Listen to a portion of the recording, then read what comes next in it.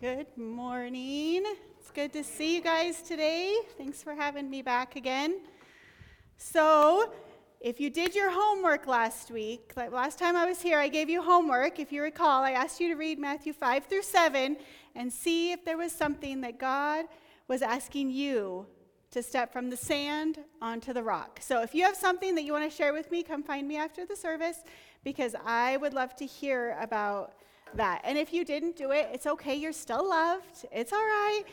There's always a chance. Matthew 5 through 7 is still there, okay? So you still have a chance to do it. It's still there. I'm telling you, just like the snow, right, John? Yeah, John was telling me how much he loves the snow. Not at all. I think the snow is beautiful. I love it. I got to go out on a little walk in it yesterday, and I love the snow, especially when the sun is shining. However, my daughter and her fiance came home from college. They go to school in Minneapolis, and they came home for spring break. They drove home so they could do some wedding planning and all that jazz. And, they were supposed to leave yesterday. They did not, because lots of roads in North Dakota are closed. Actually, all of North Dakota is bright pink on the weather map, which pink is not good. And you don't really pay attention to that if you don't have to drive in it, right? So now we're hoping they can leave tomorrow. So anyway, you can pray that when they do leave, that they can make it safely, because North Dakota's a really flat, desolate, windy place, and they're just going to be out there driving for 16 or 17 hours straight at the minimum. So if you think of my daughter, Faith, and her fiance, Taylor, I would greatly appreciate prayers for them, hopefully for tomorrow. So as we know, this is the Lent season, and I've been reading the devotions that have been coming through on the emails, and I like that they're short, because, right, like none of us like something super long to read. At least I don't, especially when I read it in the morning. I'm like, I'm glad this is just a few paragraphs, and I read it. And one of my favorite ones from this week is the one about how wide God's love is. I don't know if you read that one, but it's that he stretched out his arms, and his love is so wide and so deep and so high. And that's the kind of love that Jesus has for us. And so I have just really enjoyed the Lenten devotionals. In fact, I grew up, we didn't really celebrate Lent. I come from a Christian tradition that doesn't as much, but I have really enjoyed joining with you guys in that. So thanks for sending me the emails, and thanks for letting me be part of that. So as we know, Easter is coming up. It's why we celebrate Lent. And so today we're going to talk about one of the things that happened in the 7 days leading up to Easter. A lot of things happened. A lot of events happened to Jesus, right? There was a lot of emotions in that last week of Jesus' life, if you think about it. So many different things. So we're going to start with Matthew. We're going to look at Matthew 26 today. Matthew 26, verse 1 says, "When Jesus had finished saying all these things." Okay, so what were all these things, right? We got to know some context here. Well, in Matthew 24, the disciples had gone to Jesus on the Mount of Olives, and they had said, "Tell us when the end is going to come. Tell us when you're going to come back. Tell us what all the signs will be of the end." And so Jesus had spent almost 2 full chapters telling them about what the end was going to be like and about the final judgment and what to look for. So he just got done saying that, and and so now he said to his disciples in verse 2, "As you know, the Passover is 2 days away, and the Son of Man will be handed over to be crucified." Okay, so the Passover. If you recall, the Israelites were in Egypt for 400 years as slaves, and they had called out to God during all that time to come and rescue them. Well, God spoke to Moses, and he said, "Moses, I want you to go to Pharaoh and tell Pharaoh to let my people go." So Moses went, and now Pharaoh was not super excited about this, right? He was like, "Yeah, right. I've had these slaves for 400 years. I'm not just going to be like, here, go ahead. All hundreds of thousands of you, why don't you leave?" So God sent plagues on Egypt, right? Some of the plagues, he sent 10 plagues. Some of the plagues affected the Israelites and the Egyptians, like the plague of frogs, okay? Thousands of frogs everywhere. Some of the plagues only affected the Egyptians, like the plague of darkness. So interesting that only part of the land was in complete darkness. Well, still, Pharaoh would not let the people go. And God kept saying, I'm going to do this so they will know that I am God. Well, finally, God said, here's the final plague, the death of the firstborn son. And he told the Israelites, I want you to take an unblemished lamb, a perfect lamb, and I want you to slaughter it. I want you to take its blood and put it on the door frames of your house so that when the angel of death comes, it will pass over your house and you will be saved. Well, when this happened, you can imagine that Pharaoh was like, get these people out of here. Their God, he's a big God. So he tells them to leave. And the Israelites get to leave Egypt. Now God is like, I want you to remember, my people of Israel, that I saved you. I want you to remember how I delivered you out of the hand of Pharaoh. So he instituted the Passover festival. And it was a time, 8 days of celebration, where they would do certain rituals and have certain things that they did to remember God's deliverance out of Egypt. So when Jesus says the Passover is going to be in 2 days, he knows what's coming. And then he says, the Son of Man will be handed over to be crucified. It seems like he might know something more than they know, doesn't it? But we also know that news about Jesus was spreading, and not everybody liked Jesus. Not everybody liked what Jesus was saying, nor how he was saying it. In fact, in Matthew 26, verse 3, it says, Then the chief priests and elders of the people assembled in the palace of the high priest, whose name was Caiaphas, and they schemed to arrest Jesus secretly and kill him. But not during the festival, they said, or there may be a riot among the people. I find it so interesting that the chief priests and the elders thought they were in control, right? They were like, okay, we are not going to do it during the festival. Even though Jesus had just said in 2 days this is going to happen, right? But the chief priests and the elders, they were like, we got the plan. We want to make sure there's no riots because the Romans are not going to like that. And so they thought they were in control. Do you ever do that? Right? I know sometimes I think I'm in control of how the plan's going to go, of how everything is going to line up for me. Even this week, when I said yes to preaching this week, I did not know my daughter was coming home for spring break, nor did I expect to get sick for 2 days. So poor Margaret here got my scriptures last night. Okay, so thank you, Margaret, for going with the flow on that one, because that is not how I planned it. So the chief priests, the elders, they thought they were in control.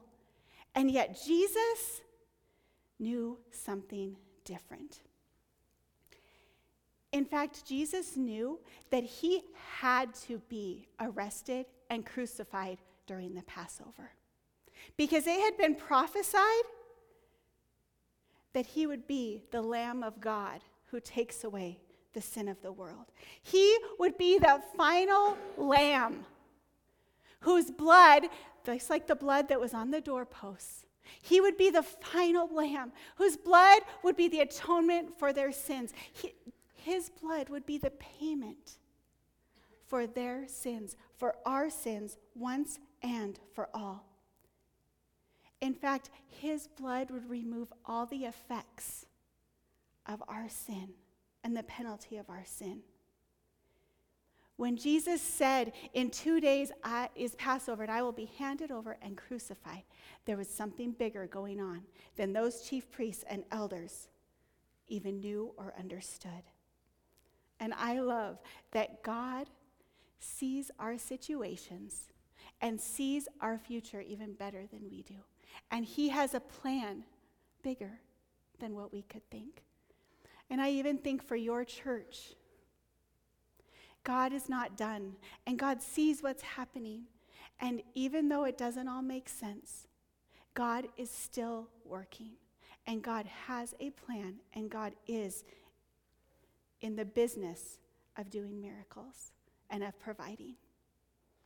So let's keep reading. Verse 6 says, while Jesus was in Bethany, in the home of Simon the leper. What a nickname, right? Would you like that name? Simon the leper. Now, leprosy back then was a big no-no, right? You got leprosy, you were put out of the city, no one could touch you, people weren't even supposed to talk to you. You were like, ew, right? Like, no one wanted to be with you. So if Simon the leper was in his home and Jesus was there, what can we assume? That Simon was healed. And we can assume that Jesus did the healing, because you weren't really hearing of people being healed of leprosy in those days, right?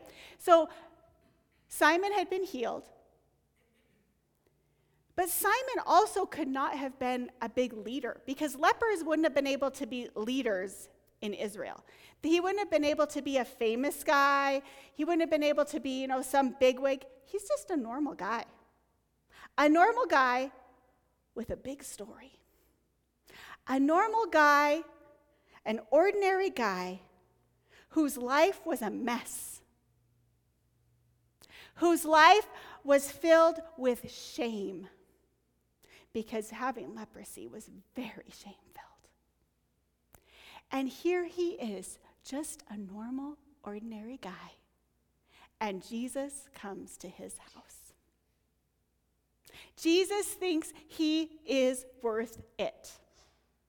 Not because of anything Simon did, but because of who Jesus is and what Jesus did in his heart. For each of us, none of our lives are too messy, too shame-filled, too full of doubt for Jesus to say, if you open the doors of your heart, I want to come and I want to meet you. I want to come and I want to show you a little bit more about who I am. None of us are too messy, too boring, too ordinary for Jesus to come. And so he's at the home of Simon the leper. And verse 7 says, a woman came to him with an alabaster jar of very expensive perfume, which she poured out on his head as he was reclining at the table. Okay, reclining at the table, right? Back then, that's how they ate. They had a low table, they'd recline, they'd lean over on their elbows, and they would eat with their other hand. And this is how they ate. So this is what he was doing. He was reclining. And this woman comes in with this expensive perfume in an alabaster jar. So what is alabaster? Alabaster is a compact, finely textured, usually white, translucent plaster that's carved into ornaments. So that's a big, long. Anyway, it's like a vase with a long neck, okay? It's not super big, and likely it had no handles on it. And also, most of the time, the only way that it could be used is if the top was broken off, and it all had to be used at the same time. Okay? Now we know that the perfume that she had in that alabaster jar was expensive. It says it's expensive, but look at what the disciples say. Verse 8, when the disciples saw this, they were indignant. Why the waste, they asked. This perfume could have been sold at a high price and the money given to the poor. Okay, so this perfume was worth a lot. And here she was, breaking it open and pouring it over the head of Jesus. Now, it would have been customary in that day, right, when guests come to your house that you wash their feet and maybe even put a little drop of perfume in the water, or maybe a little dab on the head of perfume would be the customary way to honor the guests in your house. But seriously, this woman took her whole jar and she poured it all out. It was likely an heirloom. It was probably something that had been passed down in her family. It would have probably been one of her most treasured possessions. And here she is, breaking it open and pouring it on Jesus' head. Not only that, but in that culture, the men would recline at the table, and the women would be doing the serving, and the women would be eating together. So when this woman approached Jesus, who was reclining at the table, you better believe all eyes were on her. What was she doing? Does she not know her place? And I wonder, what was Mary thinking that day? What was Mary thinking right before she went out? Did she ask her friends, should I do it? Should I wait? Wait, well, what if he says this? Was she yearning for their opinions? Did she want their approval? Did she take a step forward towards Jesus and then turn around in fear, not sure if she should do it? Had she planned it, or was this completely spontaneous? Was she thinking, am I worth it? What's he going to say? What's he going to do? What was going through Mary's mind right before she took that bold step to go towards him? And I bet you're wondering, who is this woman anyway? Right? Isn't that what you're all thinking? I thought so. Well, I'm glad that you asked that, because let's figure out maybe who she was. Now, we're going to go to John chapter 12.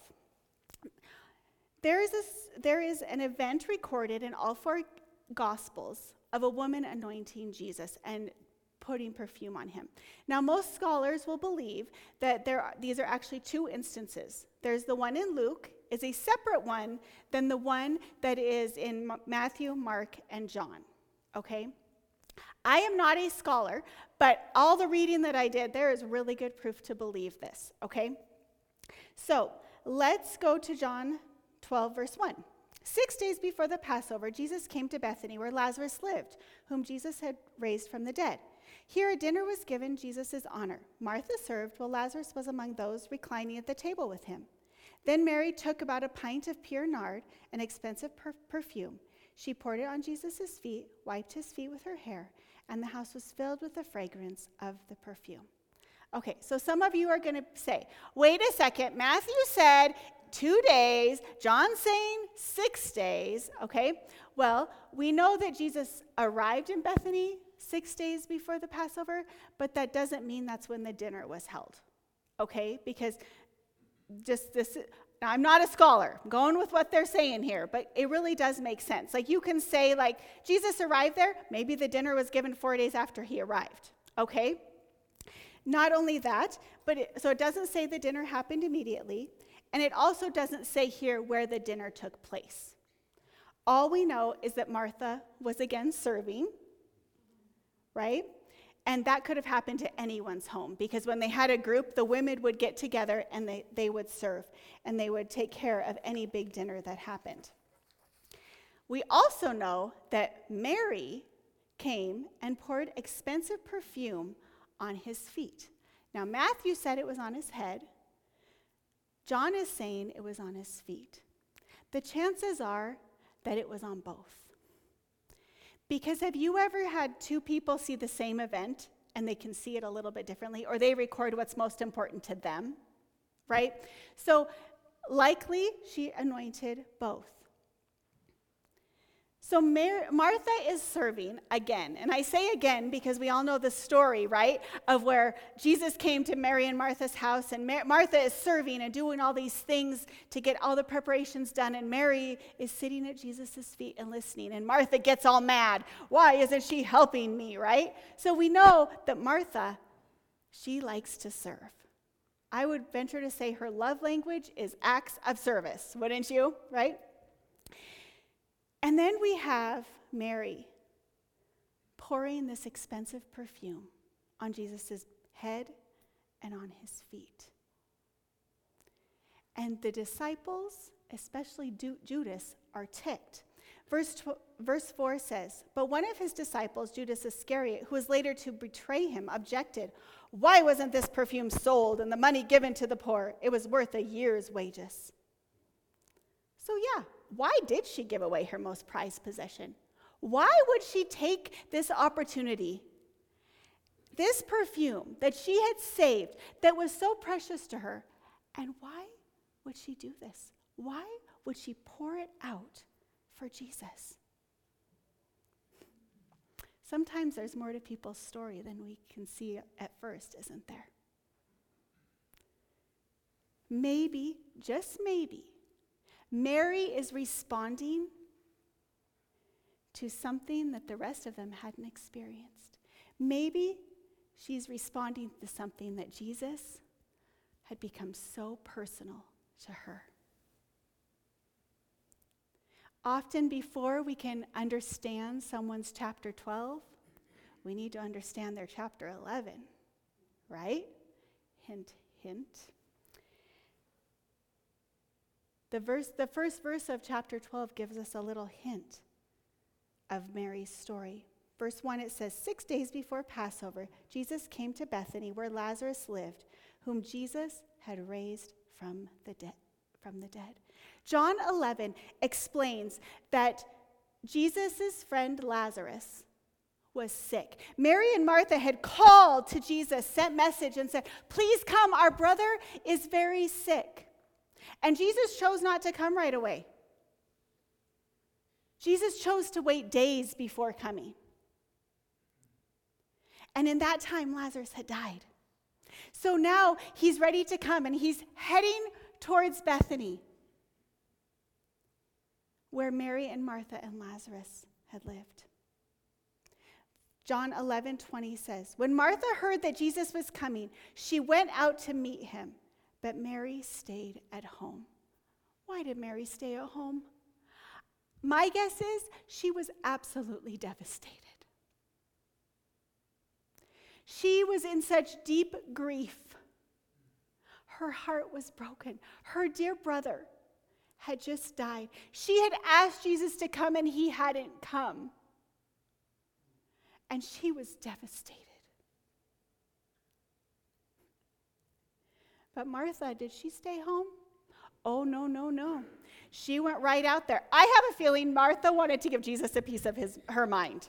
Like, come on now. We asked. You didn't come. Do you know how hard this is? My guess is Martha's all action, and she was ready to take Jesus on. But as soon as she got in his presence, she was filled with hope. I don't think she gave Jesus a piece of her mind. Let's look what she said. In verse 21, Lord, Martha said to Jesus, if you had been here, my brother would not have died. But I know that even now, God will give you whatever you ask. Suddenly, Martha was filled with hope. Because that's what the presence of Jesus does. The presence of Jesus gives us hope, even in dire situations. And what is so cool is that in this moment, Jesus gives one of his most powerful I am statements to a woman who liked to serve, a woman who wasn't afraid to say, Jesus, it's not fair. Jesus, if you would have been here. In verse 25, Jesus says, I am the resurrection and the life. The one who believes in me will live, even though they die.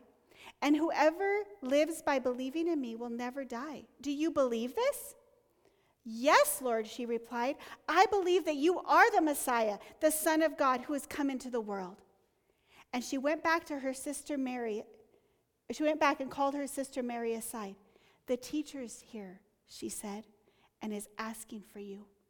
When Mary heard this, she got up quickly and went to him. As soon as Jesus called her, she's like, Jesus knows me. Jesus sees me. And in the midst of this deep, darkest valley, she's run into Jesus.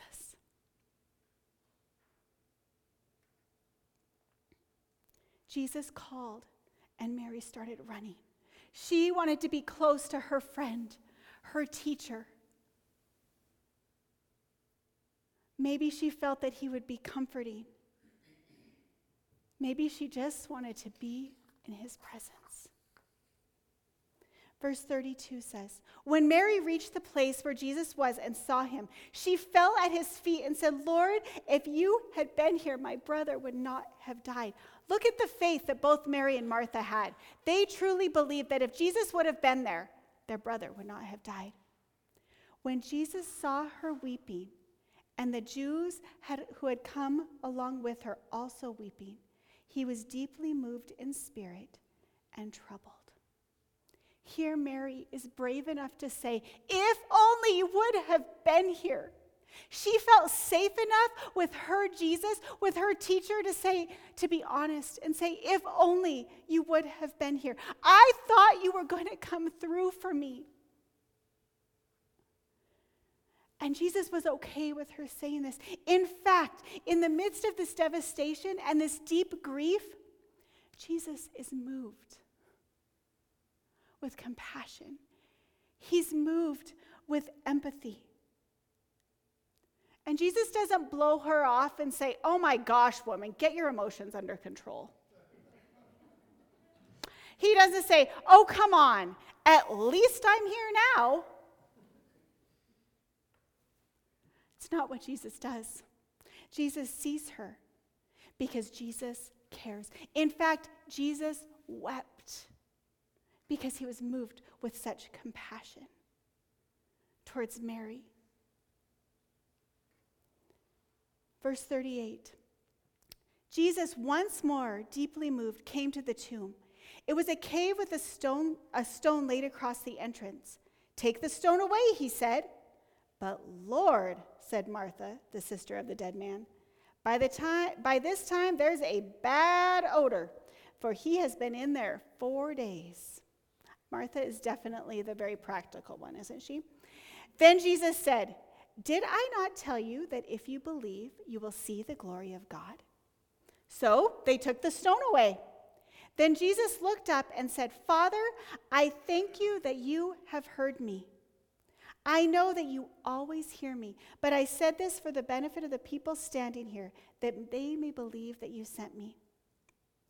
When he had said this, Jesus called in a loud voice, Lazarus, come out! The dead man came out, his hands and his feet wrapped in strips of linen, and a cloth around his face. Jesus said to them, take off the grave clothes and let him go. Oh my gosh, Lazarus is alive. Lazarus had been dead 4 days, and now he's a walk-in man. And he's walking out with grave clothes around him, wrapped all up. Can you imagine what Mary and Martha must have thought at that moment? Holy smokes. Their brother was dead, and now he's alive. So then Jesus comes to Bethany, and there's a dinner given in Jesus' honor. You better believe Mary and Martha are going to be there. They are not going to miss out on that. And Martha is going to do her thing. She's going to make sure all the preparations are good. It's her way of saying thank you, is I want to make sure every detail is ready and is done. And then Mary, we see, is giving away her most prized possession. And the disciples call it a waste. But how did Mary think about it? What did Mary think about that little alabaster jar and the perfume that she dumped out? Those at the table would have thought a dab would have been just fine, but Mary gave it all.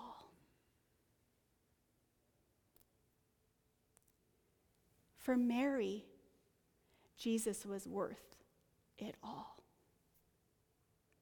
Maybe she didn't have the words to express to Jesus how she felt and how thankful she was. She didn't have something that was fit to actually say thank you and bless this man. But what she had, she wanted to give it all. Because to her, Jesus was worth it. And that was her worship. In fact, the word worship comes from an Old English word that means worth-ship. So when we worship, it's giving something great worth and great value. Our worship is saying, you are worth it. You know, sometimes we don't understand the depths of people's story with Jesus. We don't understand what they've gone through. But here we see Mary. Mary had experienced Jesus in the depths of despair. In her darkest moment, when her brother was dead. And here, Jesus had stood by her and given her strength and given her hope. Mary knew firsthand the grace and the love of her teacher. She didn't pour out her perfume because it made any sense. She poured out her perfume because Jesus was worth it to her. That's why she did it. She had experienced his love and kindness personally and intimately.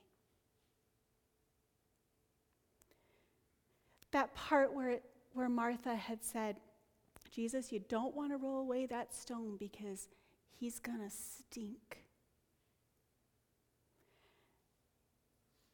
But verse 12, verse 3, it says, when Mary dumped her bottle of perfume on Jesus' feet, verse 3, the house was filled with the fragrance of that perfume.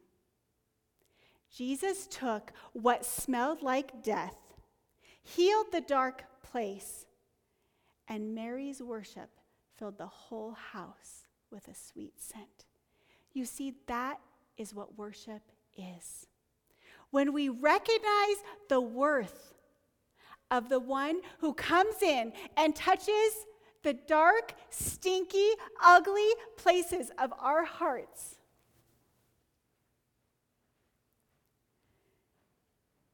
and we respond, knowing that he is worth our worship. Mary decided to invest what she had and what she valued the most on the one who had touched her life in a very real and intimate way.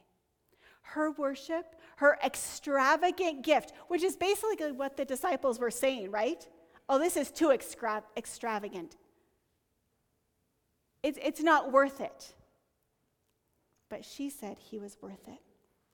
Now, I imagine that Jesus saw her coming, right? We know Jesus knew everything. So Jesus is reclining at this table, and he knows that Mary's coming.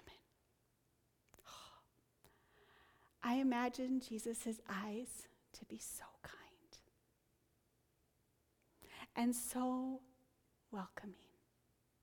I imagine that he smiled at her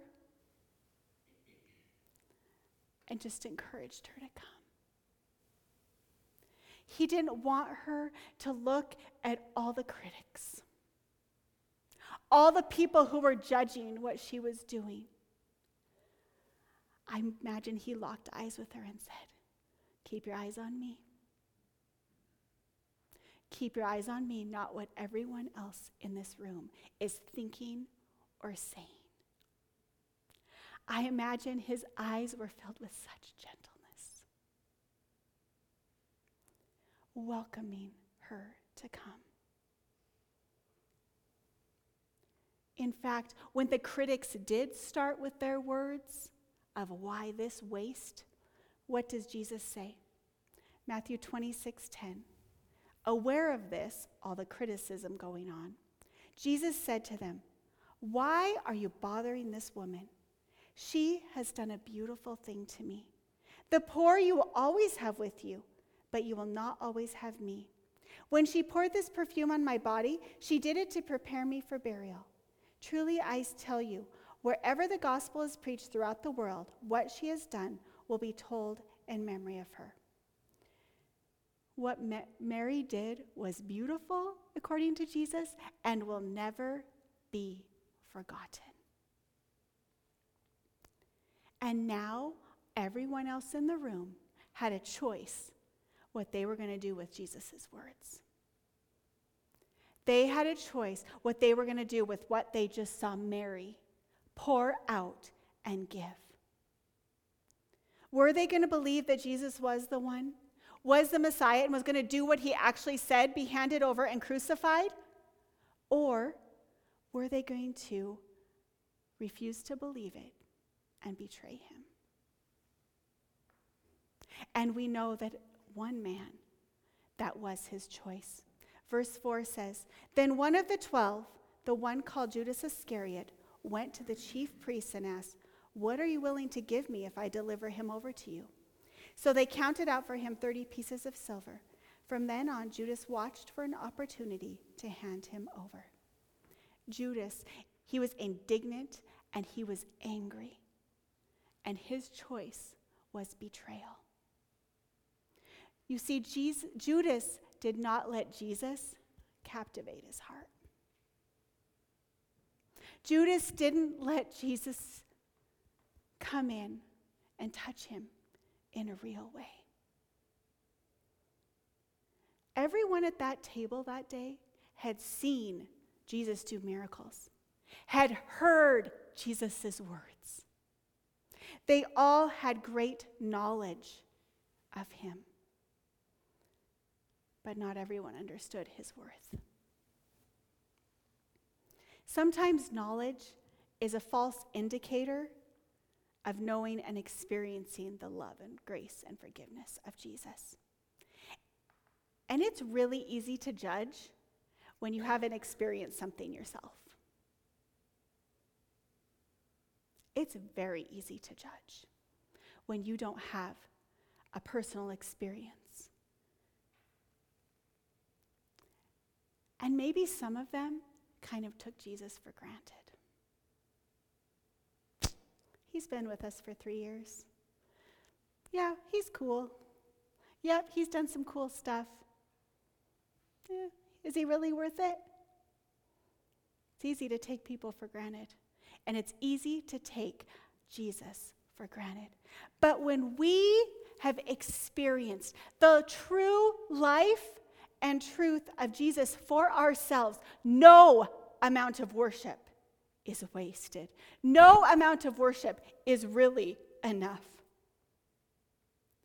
Jesus didn't want Mary to be concerned about the critics. He thought her worship was beautiful. And his response to her worship was that it was going to always be remembered. Now, Jesus had said, "Mary does this preparing me for burial." Do you think Mary knew that? I'm guessing Mary was not aware of that, and that's not why she did it. But I wonder if to Jesus, he took that worship and he gave him encouragement for what he knew was coming in 2 days. He knew that he was going to be arrested, brutally tortured, that he was going to be crucified, he was going to be mocked. He knew it was coming. And so her worship and her gift to him was giving him the strength to say, "Okay, I can do it. And this is why I can do it. Because they're worth it."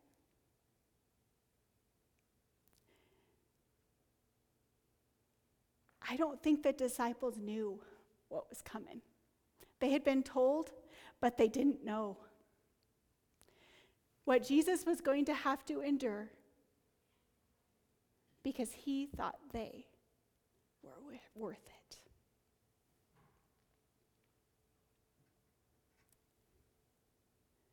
Jesus was preparing to go to the cross.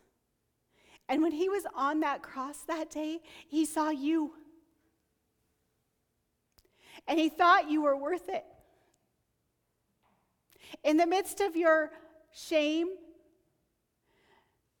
your sin, your mess-ups, your anger, your pride, your jealousy,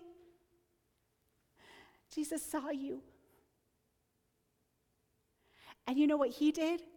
He broke open his whole alabaster. Because he knew that you were worth it that day. 2,000 years ago, he said, they are worth it. So what do we do in response to that? When we know that Jesus thought we were worth his whole life. We all have a Lazarus. We all have a reason to worship.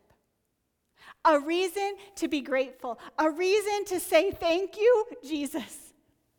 That you took me from this and you gave me this. That you rescued me. That you've given me hope. We all have a Lazarus. A reason to worship. And we all have an alabaster. We all have worship. We all have something we can give.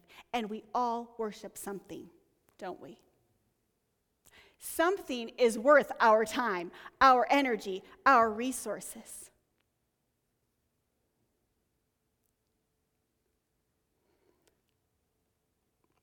You know, if you look around and there's people that you've seen that have given so much to Jesus, or they want to get close to him, or they spend time in the Word, or they spend time in prayer, or some people, they give up their whole lives to go on the mission field, and you're like, why?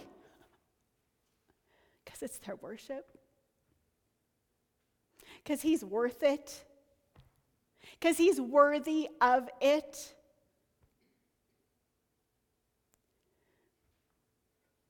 And we can't judge someone's worship because we don't know their experience.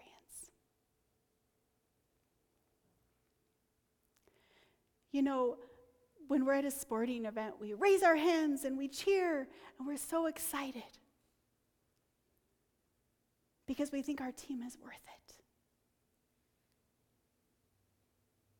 When I raise my hands in worship, it's because I'm saying, God, you know my name. You know who I am. You know my story. You have walked with me through the valleys. You've given me hope. You've given me a reason to get up in the morning. You are worthy of my praise. You are worthy of my praise.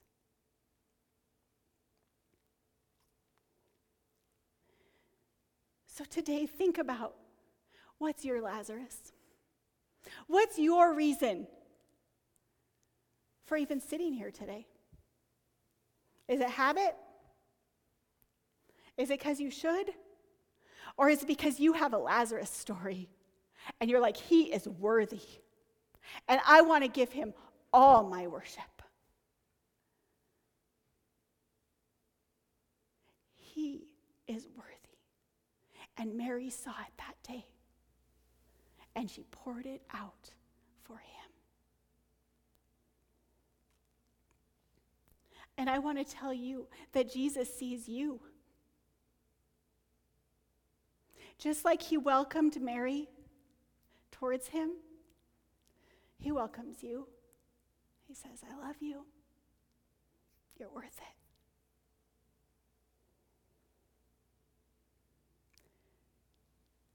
So as we go throughout our day, just like Margaret had said, we can do pop-up prayers. We can do pop-up worship. Because he is worthy of it. And he thought you were worth dying for. Let's pray. Jesus, I thank you that you look on us with such kindness. I thank you for each Lazarus story here. Because without one, these people would not be sitting here. Lord, please remind us of what you have brought us from. Please remind us of who you are to us and where we would be without you, so that we can truly give you all of our worship. During this Easter season, Lord, I pray that we will treasure the fact that you thought we were worth it, that you thought we were worth dying for, that you thought we were worth being tortured and mocked and beaten, and you did it for us.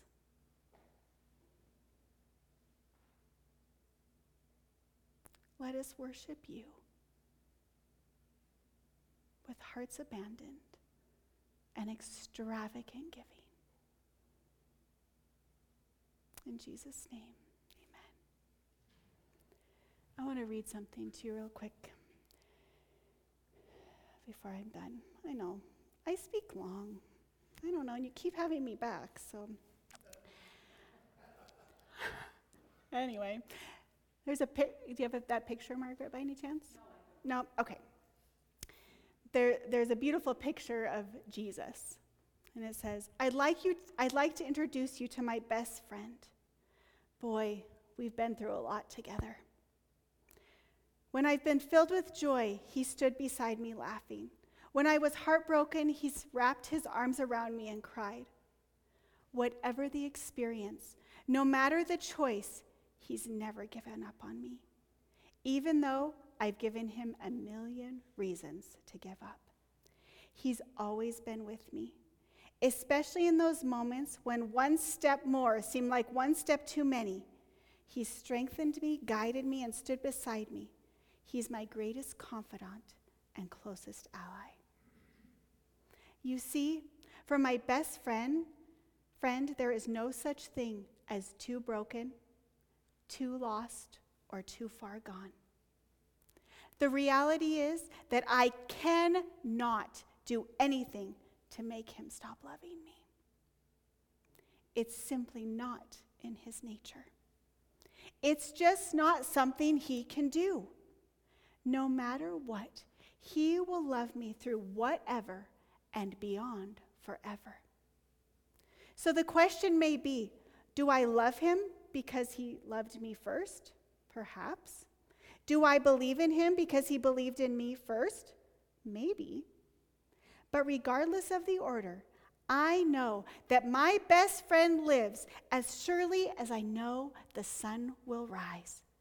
Not merely because I can see it on the horizon, but because by its light, I see everything. He lives, and because he lives, I too have been risen from the depths of my sorrow to the paramount heights of my greatest joy. Because he lives, my life has purpose. I will love you, my best friend, through whatever and beyond forever. That is the Jesus